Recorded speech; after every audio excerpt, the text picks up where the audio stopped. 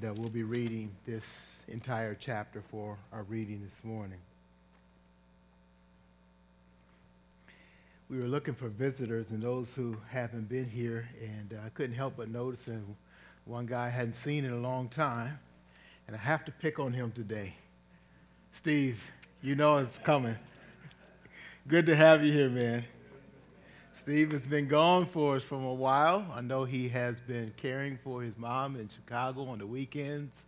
Some of you get to see him during the week if you work at the Walkie Rescue Mission, but I hadn't seen him in a long time.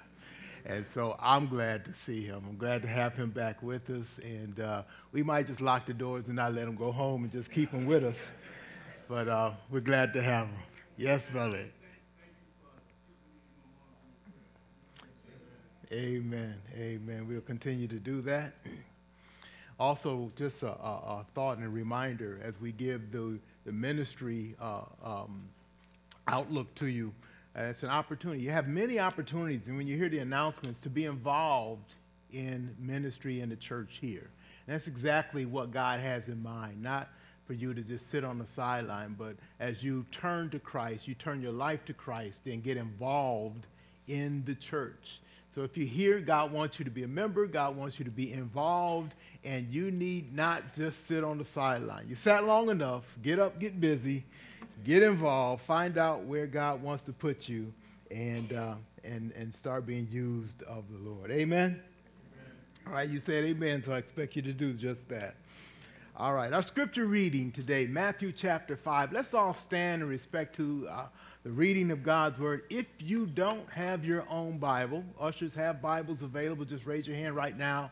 They'll bring one to you. Raise it nice and high so they can see it if you need a Bible. All right.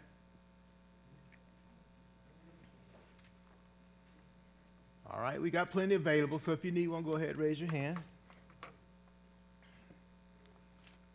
I'll be reading in the ESV, the English Standard Version. That's what we use here at Sweet Communion. And the Bibles that we hand out are in that, so it makes it easy for you to follow along. Matthew 5. Let's begin in the reading of God's word. Seeing the crowds, he went up on the mountain, and when he sat down, his disciples came to him. And he opened his mouth and taught them, saying, Blessed are the poor in spirit, for theirs is the kingdom of heaven. Blessed are those who mourn, for they shall be comforted. Blessed are the meek, for they shall inherit the earth. Blessed are those who hunger and thirst for righteousness, for they shall be satisfied. Blessed are the merciful, for they shall receive mercy. Blessed are the pure in heart, for they shall see God. Blessed are the peacemakers, for they shall be called sons of God. Blessed are those who are persecuted for righteousness' sake, for theirs is the kingdom of heaven. Blessed are you when others revile you and persecute you and utter all kinds of evil against you falsely on my account. Rejoice and be glad, for your reward is great in heaven, for so they persecuted the prophets who were before you. You are the salt of the earth. But if salt has lost its taste, how shall its saltiness be restored? It is no longer good for anything except to be thrown out and trampled under people's feet.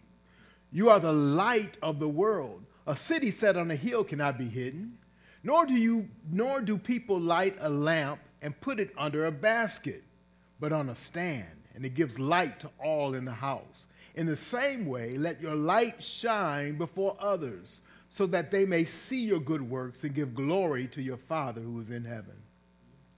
Do not think that I've come to abolish the law or the prophets. I've not come to abolish them, but to fulfill them. For truly I say to you, until heaven and earth pass away, not an iota nor not a dot will pass from the law until all is accomplished. Therefore, whoever relaxes one of the least of these commandments and teaches others to do the same will be called least in the kingdom of heaven. But whoever does them and teaches them will be called great in the kingdom of heaven. For I tell you, unless your righteousness exceeds that of the scribes and Pharisees, you will never enter the kingdom of heaven. You have heard that it was said to those of old, you shall not murder, and whoever murders will be liable to judgment. But I say to you that everyone who is angry with his brother will be liable to judgment. Whoever insults his brother will be liable to the council. And whoever says, you fool, will be liable to the hell of fire. So if you are offering your gift at the altar and there remember that your brother has something against you, leave your gift there before the altar and go. First be reconciled to your brother and then come and offer your gift. Come to terms quickly with your accuser while you're going with him to court, lest your accuser hand you over to the judge and the judge to the guard and you be put in prison. Truly I say to you, you will never get out until you have paid the last penny.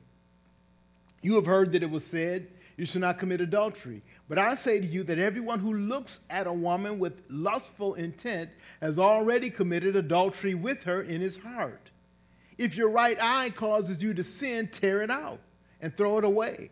For it is better that you lose one of your members than that your whole body be thrown into hell. And if your right hand causes you to sin, cut it off and throw it away. For it is better that you lose one of your members than that your whole body go into hell. It was also said, whoever divorces his wife, let him give her a certificate of divorce. But I say to you that everyone who divorces his wife except on the ground of sexual immorality makes her commit adultery. And whoever marries a divorced woman commits adultery. Again, you've heard that it was said to those of old, you should not swear falsely, but shall perform to the Lord what you have sworn. But I say to you, do not take an oath at all, either by heaven, for it is the throne of God, or by earth, or by the earth, for it is his footstool, or by Jerusalem, for it is the city of the great king. And do not take an oath by your head, for you cannot make one hair white or black. Let what you say be simply yes or no. Anything more than this comes from evil. You have heard that it was said, an eye for an eye and a tooth for a tooth. But I say to you, do not resist the one who is evil. But if anyone slaps you on your right cheek, turn to him the other also. If anyone would sue you and take your tunic, let him have your cloak as well. And if anyone forces you to go 1 mile, go with him 2 miles. Give to the one who begs from you, and do not refuse the one who would borrow from you. You have heard that it was said, you shall love your neighbor and hate your enemy. But I say to you, love your enemies and pray for those who persecute you, so that you may be sons of your Father who is in heaven. For he makes his sun rise on the evil and on the good, and sends rain on the just and on the unjust. For if you love those who love you, what reward do you have? Do not even the tax collectors do the same? And if you greet only your brothers, what more are you doing than others? Do not even the Gentiles do the same? You, therefore, must be perfect as your heavenly Father is perfect. May God give us understanding in this portion of Scripture that we read now and will be preaching through this morning. Would you please join me in prayer as you remain standing, bow your heads with me in prayer. After prayer, we'll have a song from our choir and then the preaching of God's word on Matthew chapter 5. We thank you, Father, for allowing us to be here together again.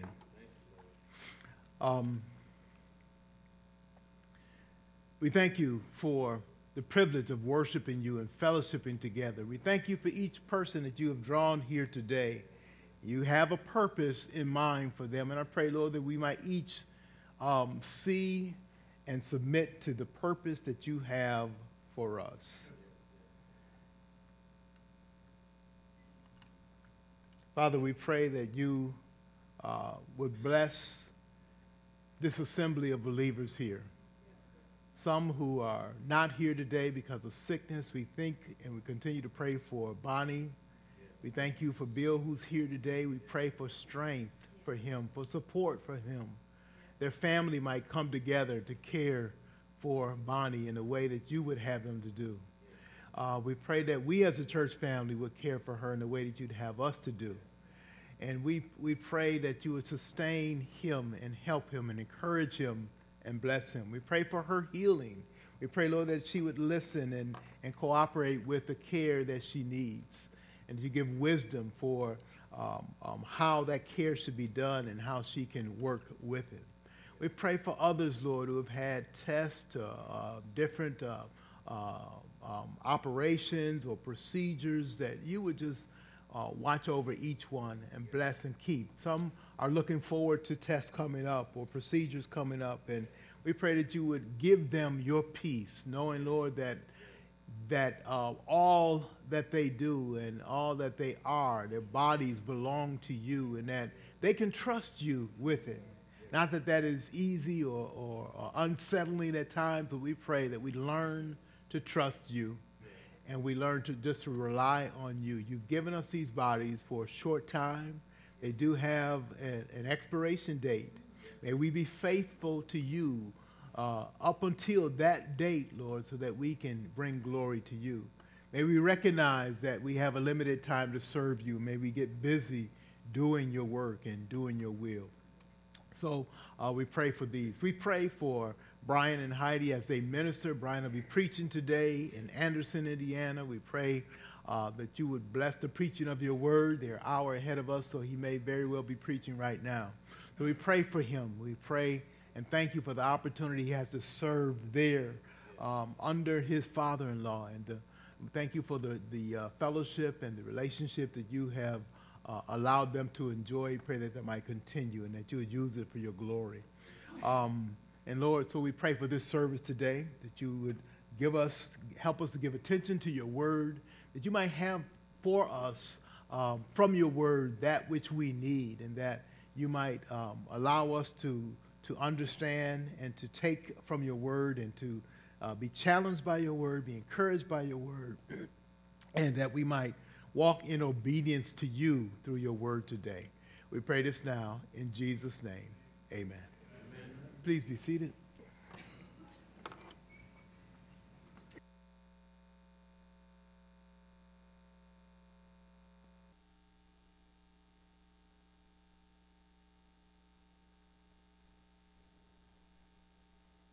Took a break from our series in Matthew last week for a special message on Father's Day.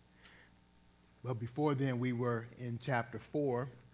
In chapter 3 in Matthew, we see the introduction of Jesus into his earthly ministry with the baptism by John the Baptist. There, God the Father announced publicly for all to hear that this is my Son in whom I'm well pleased. And with that, he sends his Son into the ministry that he has called him for. As he goes into that ministry in chapter 4, we see it starts with a testing.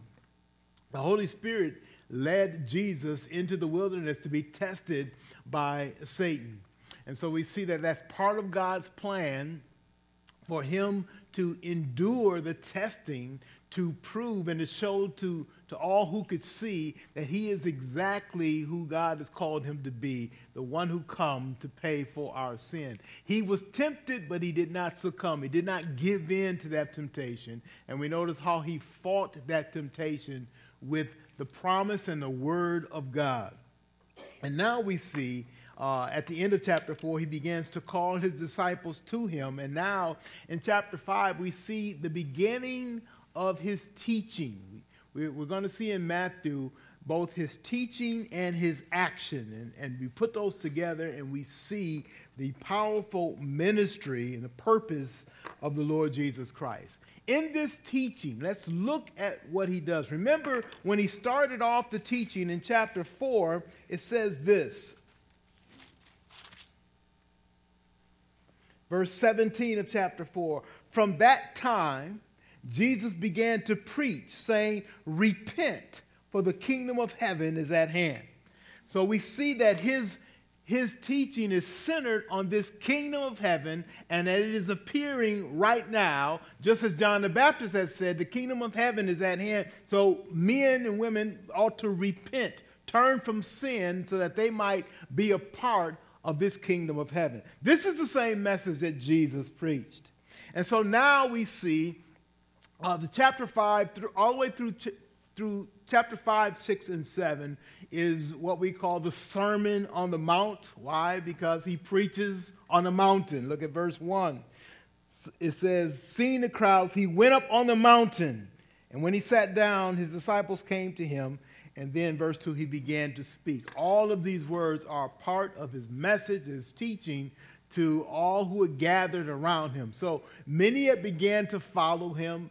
They wanted to hear of his teaching, and he begins to teach them. So what is the gist of this teaching? It is, repent, for the kingdom of heaven is at hand. Jesus is going to speak of what it means to be a part of this kingdom. It's a kingdom because it is a king. God the Father is going to rule over all of his creation. Jesus Christ is going to rule with him. This kingdom is being presented, and men and women, boys and girls, individuals all around need to prepare for this kingdom. So Jesus is preparing them for that. In his first part, we call the Beatitudes, what we are to be like. He says, blessed are the poor in spirit, for theirs is the kingdom of heaven. Blessed are those who mourn, for they shall be comforted. Blessed are the meek, for they shall inherit the earth. Blessed are those who hunger and thirst for righteousness, for they shall be satisfied. Blessed are the merciful, for they shall receive mercy. Blessed are the pure in heart, for they shall see God. Blessed are the peacemakers, for they shall be called sons of God. Blessed are those who are persecuted for righteousness' sake. Blessed are you when others revile and persecute you. And so he talks about these different we might call them classes of people. Blessed are the poor in spirit. This is the attitude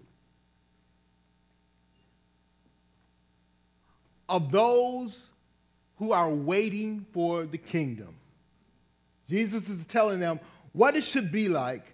What kind of mindset should those be who are prepared to come into his kingdom? What kind of mindset must they have? He starts off with poor in spirit.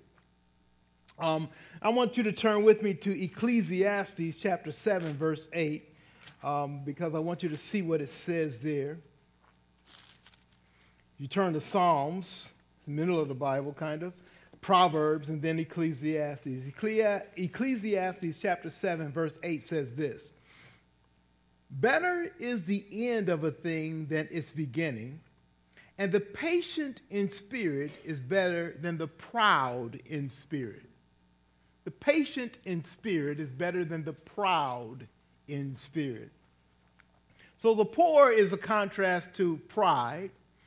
Jesus says, blessed are those who are poor in spirit. Blessed are those who are not prideful, but instead are patient. This is the attitude again. He's saying those who are waiting for what God has to come have this kind of attitude. Be patient in spirit. Not proud or arrogant, but looking and anticipating what God has coming. Think about that. The second part, he says, blessed are they who mourn. Blessed are those who mourn. If you're still in Ecclesiastes 7, look at verses 2 through 5 with me. Ecclesiastes 7, 2 through 5. It says, it is better to go to the house of mourning than to go to the house of feasting. For this is the end of all mankind, and all the living will lay it to heart. Sorrow is better than laughter, for by sadness of face the heart is made glad. The heart of the wise is in the house of mourning, but the heart of fools is in the house of mirth. What is he saying? He's saying those who are waiting for the kingdom aren't looking to party right now, because they're going to party later. When I was in college, we had a saying that we would encourage ourselves with. We knew college was hard. We knew it was tough to study all the time and to do what you need to do to prepare. But our saying was, work hard, party later. Work hard, party later. In other words, it's not like you've given up all the fun, but you knew you had to concentrate and focus your time now so that you can enjoy life better later on. In other words, sacrifice now because you're going to have party time later. We teach our kids that. Do your homework first Then go watch TV. Then go play video games. Do the work first so that you can relax and enjoy those other things. Jesus is saying that for the kingdom. Blessed are those who mourn. Not those who trying to party all along now because they don't know what they're partying for. Most people partying in the world are partying trying to forget their troubles. We're willing to forsake some of that so that we can really party later on. So we don't miss the real party. So Jesus is saying, blessed are those who mourn a little bit now, who are willing to sacrifice some stuff now for what they're going to enjoy later. That's the whole gist of what he's saying here in these blessed. Look at this, because it is a some people think this is a passive attitude that he's promoting. Look at all the ones that he's saying. Blessed are the poor in spirit. Blessed are those who mourn. Blessed are the meek. The meek, for they shall inherit the earth. Blessed are those who hunger and thirst. First of all, I want you to notice a pattern. Blessed are those, and he gives an attribute. Blessed are those who are like this now, because they will be. In other words, there's a present tense, those who are like this now, and a future tense of what they're going to enjoy. Blessed are those who mourn, for they shall be comforted. They're mourning now, but they're looking forward to a time when that comfort is going to come. And that's what it means to anticipate the kingdom. We're going to go through some struggles now, but we're looking forward to the joy of realizing or living in heaven. So he's saying it's going to be worth it. Blessed are the meek. You see, those who believe in Christ are meek now. Sometimes we're called foolish because we don't get riled up or we're not aggressive as if we're not fighting for everything here on earth. You know why? Because the stuff that I have, it ain't about what we have here. It's about what I have there. I'm not so much trying to protect everything here on earth like it's all that I got, because it ain't. I got more. Way more than what I got here, I got in heaven. So I have a different attitude about this present life because I have a hope of where I'm going to afterwards. I have a hope in this kingdom of God. He says in verse 6, blessed are those who hunger and thirst for righteousness. Those who make that their desire. Why do you say they're blessed? Because it's hard to do that. The world today is not hungering and thirsting for righteousness. They want stuff. They want their party right now. They want to enjoy everything right now. They don't want to wait. They want it right now. And they'll take yours if they have to. And that's their attitude. But Jesus is saying the ones that are part of my kingdom, they look forward to what is to come. And they're willing to sacrifice the now for what they are sure of they'll have later. You see, that's why we don't spend our time partying. That's why drugs don't have that appeal to us, because drugs is for the person who needs to get high now to forget the trouble that he knows he has. But the believer says, no, I have a joy to look forward to, so that I don't need to space out in this life to get through my troubles. I'm trusting in God for it because I know I have something more sure in the future. Blessed are the merciful, for they shall receive mercy. Blessed are the pure in heart, for they shall see God. See, it's saying we are this now, but what we will be, or what we will enjoy, is the presence of God. Blessed are the peacemakers, for they shall be called the sons of God. Blessed are those who are persecuted. It's saying something about this kingdom life is that to live it now is to sacrifice some joys and some pleasures now for the sake of gaining more joy and more pleasure afterwards. You see, the Bible is consistent. It says we walk by faith, not by sight. It's not of what you got right now. It's what you have to look forward to. And in fact, what you're willing to sacrifice now so that you can enjoy. Or maybe say it this way. Since we have so much to enjoy, we are willing to make the sacrifice now of living a disciplined life, living obediently to God, because we know it's worth it. In fact, that's the whole message in this first part. He's saying, look, to live for God, to be a part of his kingdom, is to know by faith that it's going to be worth it there, and I can go through the tough times here because of what he's promised to me over there. Then he goes through this. He uses two things to describe what a citizen of the kingdom is right now: salt and light. The citizen of God's kingdom today is to be salt. Salt is used for as a preservative and for seasoning, right? He says we are salt. He says, but if salt lost its flavor, if it doesn't taste salty anymore, what good is it? What good is it? He says it's not much good. He says if you take a light and hide it under a basket, what good is it if nobody sees it? What good is it? The point is that he's made us to be salt, to have an impact on those around us, and light to illuminate to those around us, not to be hidden and pushed aside, but we are to impact the sinful world that we live in. God wants to expose us to the world so we have an impact on them.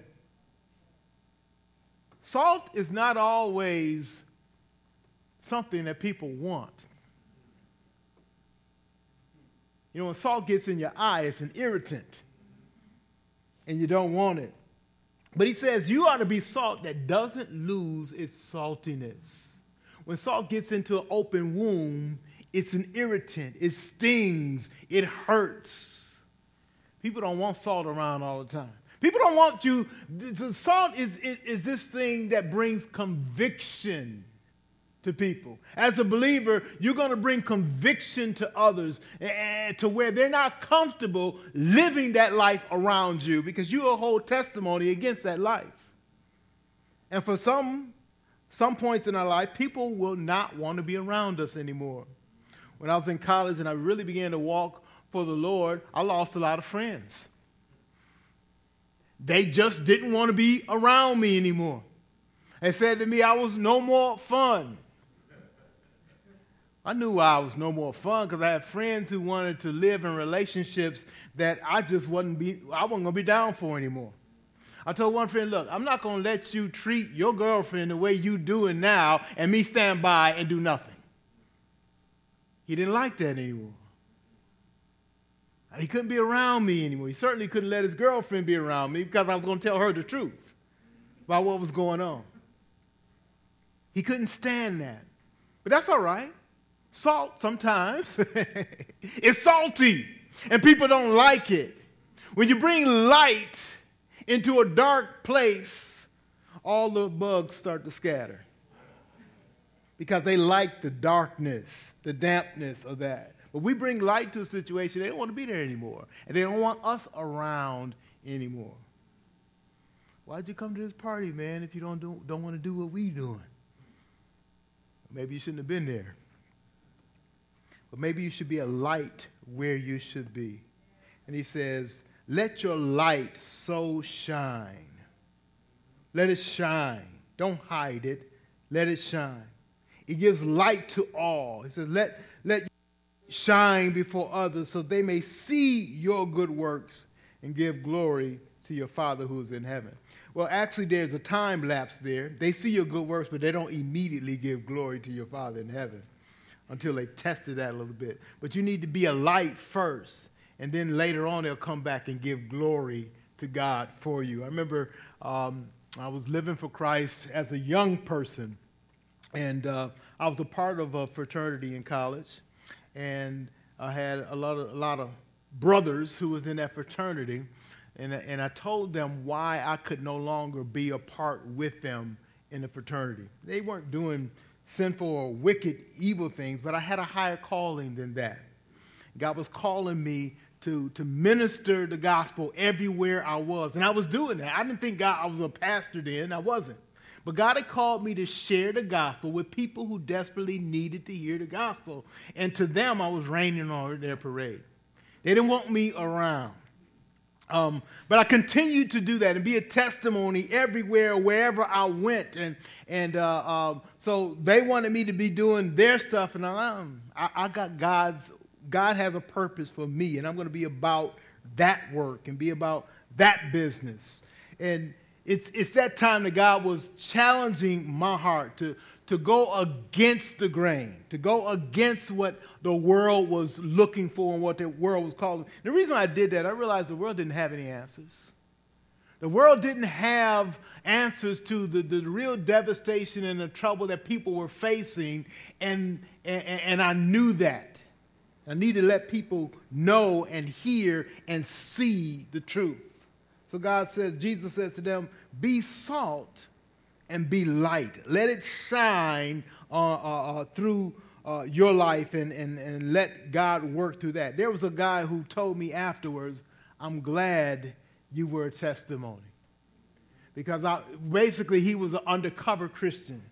And when I began to be bold, he finally decided that, hey, now I have some support.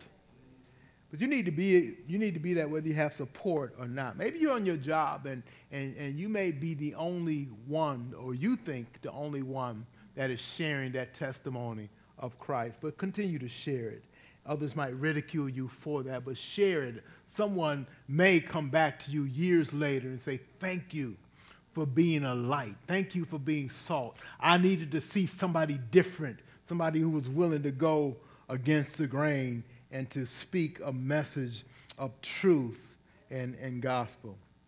Then this next section in Matthew 5, Jesus talks about his purpose. And I think it starts in verse 17 and goes all the way to the end of the chapter. And it's this. He came to fulfill the law, not to abolish it. And he begins to say some things that seems to challenge what they thought the law said. It's important, this first part. Let's look at verse 17. Do not think that I've come to abolish the law or the prophets. When he says law or prophets, those are words that mean the Old Testament. He says, I didn't come to upset that, to change it, or to abolish it. He says, I came to fulfill it. In other words, the Old Testament speaks of Jesus, and he is the fulfillment, he's the completion of all that the Old Testament is saying. He wants them to see that. And then he says this. Until heaven and earth pass away, not one dot, not an iota will pass from the law until all is accomplished. That's part of God's promise. He will fulfill all that he has promised to do. Then he makes another statement I think is key to understanding this whole section. Verse 26. Verse 20.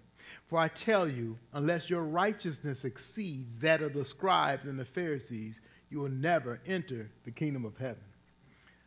How disturbing that must have been for them to hear that. Because the scribes and the Pharisees had an outward righteousness that was just tops. Now, I said outward. What do I mean by outward? They lived on the outside as if they were obeying God's word.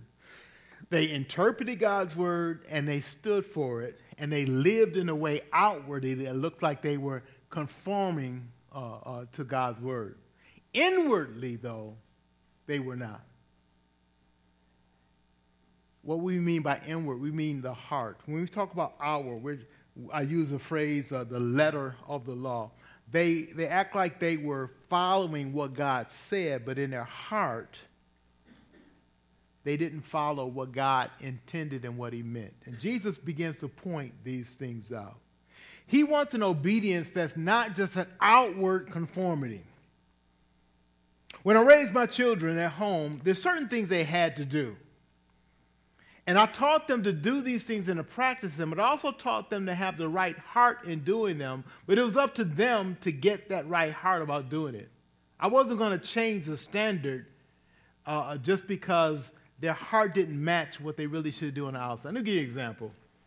There's certain foods that we ate and certain foods we didn't eat. And certain times of a day that we ate foods and certain times we didn't eat foods. Desserts were to be eaten after a meal. After you ate the nutritious meal, you could enjoy a dessert. And so whether they understood the nutritional value of the meal they were eating and totally bought into that didn't matter. They were going to follow what I said. Later on, they would learn how wise it was to have nutrition in mind as they ate. So I didn't expect them to value all their vegetables. I didn't expect them to value eating properly fully, but I expected them to conform to the rule that I had set. And so it was in a lot of the other things, like going to church. They may not appreciate or going to school, period. You're going to go to school today, and you're going to be consistent and on time at school, whether you see the value in that or not. I don't see why I need geometry. I don't think I need English. I know how to speak already. Well, you might not realize how important that is, but I'm instructing you to do this, and I expect you to do that. So I'm expecting you to conform to what I said, even though your heart may not totally see it. When you get wise, later on, you will see it. And you will joyfully do what God would have you to do. So there's an outward conformity and there's an inward of the heart. But something's wrong when someone does it just on the outward and doesn't have the right attitude or heart to go with it. And Jesus was pointing that out. He uses several things. He starts off with murder. He talks about adultery, divorce,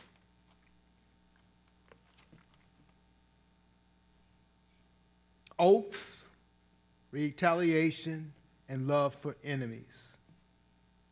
And he uses phrases, so I want you to see the pattern in the phrase. He will say something like this: you have heard that it was said, and it was also said this, or it was said in the past, but I say to you. Now what is he contrasting? He's not contrasting what he said to the Word of God. He's contrasting how they interpreted God's Word to what the real interpretation should be. For example, verse 21, you have heard that it was said to those of old, you shall not murder, and whoever murders will be liable to judgment. But I say to you. What he's doing is he's challenging their interpretation of what God says and giving them a proper interpretation that includes the heart's obedience to God. Let's illustrate. In anger, he says, you heard that you shouldn't murder. And if you do murder, you're liable to judgment. But I say to you, everyone who's angry with his brother will be liable to judgment. Whoever insults his brother will be liable to the council. Whoever says you fool will be liable to the hell of fire. He's saying, you thought God's word only meant this outward, that if you literally kill a man, you've done wrong. But what you misunderstood is that if in your heart you have opposed God's word, and in your heart you want to do something that isn't right, you have violated God's word. Let's bring it on down. Here it is. I drive every day. And there's times when somebody does something to me in traffic that I want to let them have it. I want to cut them off. I want to run them off the road. I want to see them in an accident 2 blocks ahead. And Jesus says, you didn't actually run them off the road. But if you had your way, in your heart, you did. And he said, that's wrong. And what I can do is I can hide what's in my heart and look good on the outside. But God is one who judges the heart. And so his written law exposes the obvious done sin, but God goes further than what his written law. The written law is made for everybody to see what a clear violation is, but God is looking on the inside, and he sees that. And so it goes back to this statement where he starts off, says, unless your righteousness exceeds that of the scribes and Pharisees, let me paraphrase, ain't no way you're getting in heaven. That's what he says. And they must have cringed when he said that, because he said, what do you mean? Ain't no way I can do more righteous than those guys are doing. They tops. Jesus said, if you can't, ain't no way you're getting into heaven. Why? Two reasons. One, he has exposed the sinful heart of them, even though you can't see the outside. You can't see it from the outside. He's exposed that. Secondly, he is showing the level of judgment that God places, a standard that we cannot attain to. And so at the end of this chapter, he says, be perfect as your heavenly Father is perfect. And every one of us said, oops, I'm disqualified. Every one of us. Every one of us. The standard is right, and the standard is good, and God expects the standard. The heart can't meet it without a transformation that comes from God. Later on in John chapter 3, Jesus says this to Nicodemus. Nicodemus was one of those Pharisees who was a do-gooder, and everything he did on the outside appeared right. But he said to Nicodemus, you must be born again. And Nicodemus said, basically, now that's something it's impossible for me to do. What do you mean be born again? I can't do that. I can see Jesus just smiling and saying, exactly. Ain't nothing you can do to get to that standard unless God does it for you. Unless God brings new life in you, you can't reach the standard that he demands, and so you are condemned. You are utterly condemned. So Jesus says, with anger, you call your brother or sister a name, you have violated in your heart this anger thing. We got anger management stuff now. Count to 10 before Hulk comes out, right? I get it. We are in control, and we are responsible for self-control. God's standard hasn't changed. But he's saying even when you follow that standard, you better recognize your heart, because I see the real heart. And your heart saying, I'll kill him. I'm going to kill him. I'm going to kill him the first chance I get. And God says, condemned. Condemned. And rightly condemned. He says in terms of lust, in verse, I always put my glasses on so I can read the little numbers, 27. You have heard that it was said, you shall not commit adultery. But I say to you that everyone who looks at a woman with lustful intent has already committed adultery with her in his heart. Now, some people say, since I already committed, then I might as well just keep on committing it. He didn't say that. He said that to point out our sinful nature of our sinful heart. The heart is desperately wicked and sinful, and Jesus is exposing that for a reason, to show what's the standard for his kingdom, this new kingdom, the kingdom of heaven. He says, you thought if you complete the act that you have sinned. God says the mere thought is sin. The mere thought. So I've seen people try to play mental and spiritual gymnastics. They basically wanted to say to me this: how far can I go in sin before it's sin? Y'all know what I'm talking about. How much can I do before it's sin? We had a president of the United States who did that two separate ways. For one, he said he didn't inhale when he smoked drugs. Some of y'all too young to understand, to remember that, but that's what he said. He said he used to do drugs when he was younger, but he never inhaled. So technically, he didn't do it. He said the same thing about sex, that he did not complete the act, and it was legally not an act of intercourse, and so he was innocent. We are saying to ourselves, how much can I do, and it's sin, but it's not sin yet? It's a foolish question because our hearts are so wicked and so sinful. To even explore that question shows the sinfulness of our heart.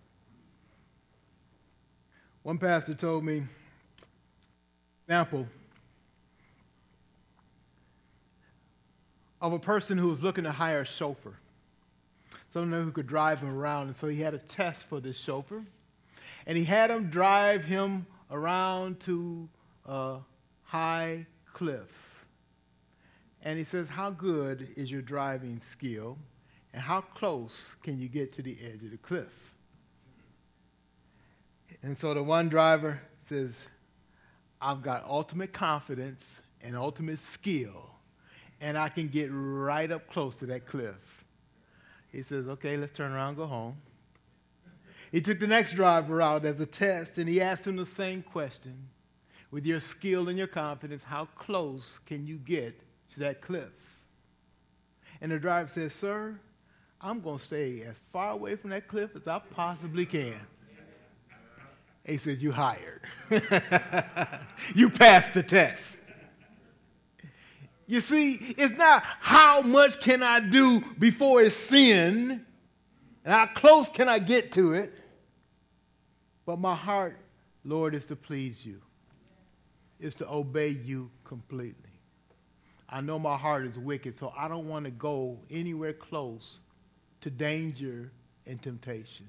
That's why Jesus taught, we'll see it in Matthew 6, to pray to God, Lord, keep me from or lead me not into temptation.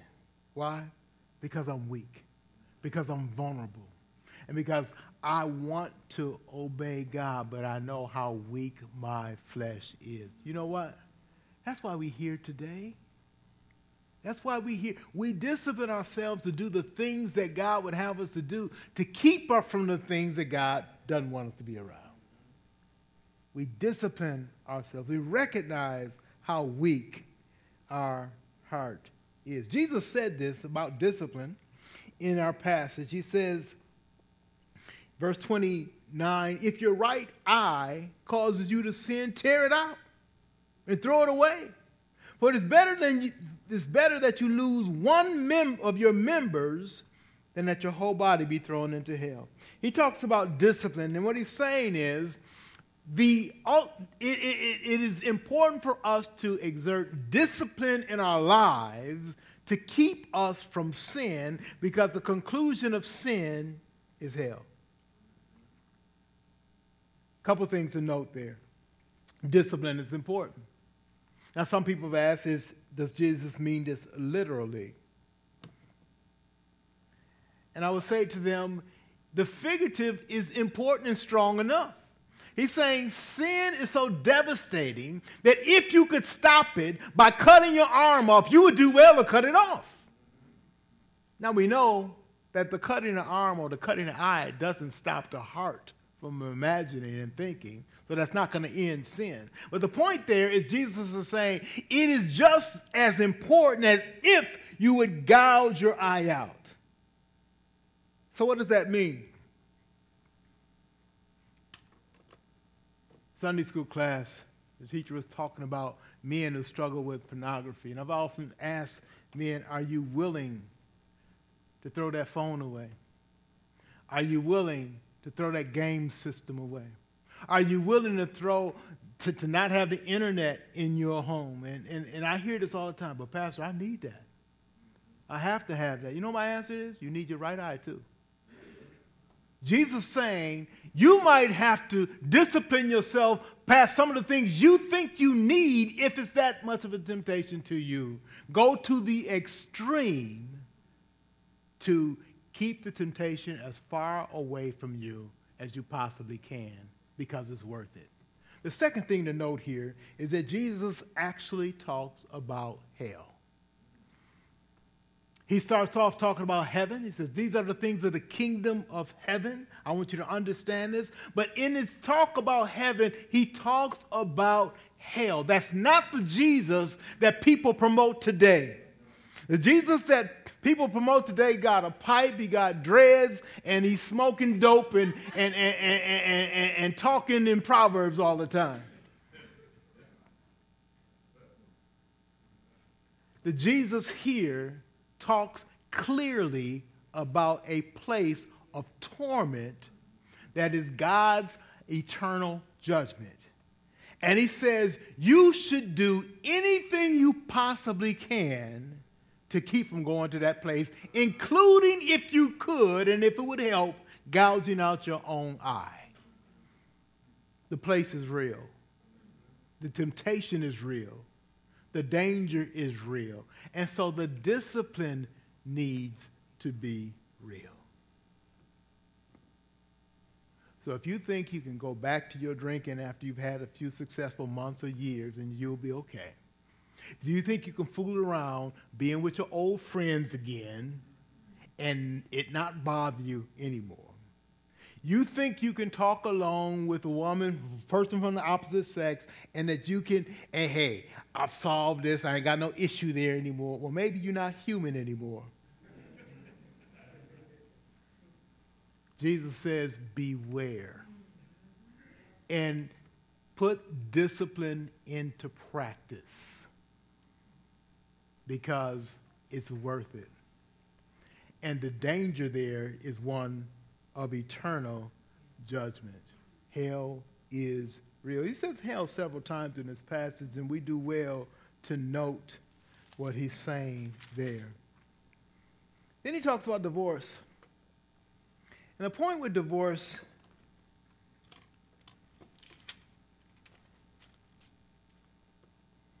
is this.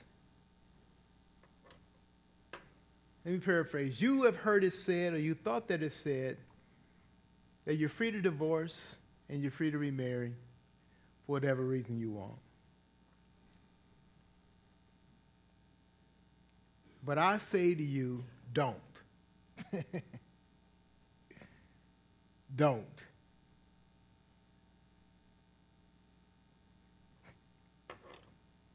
He says the same thing about oaths.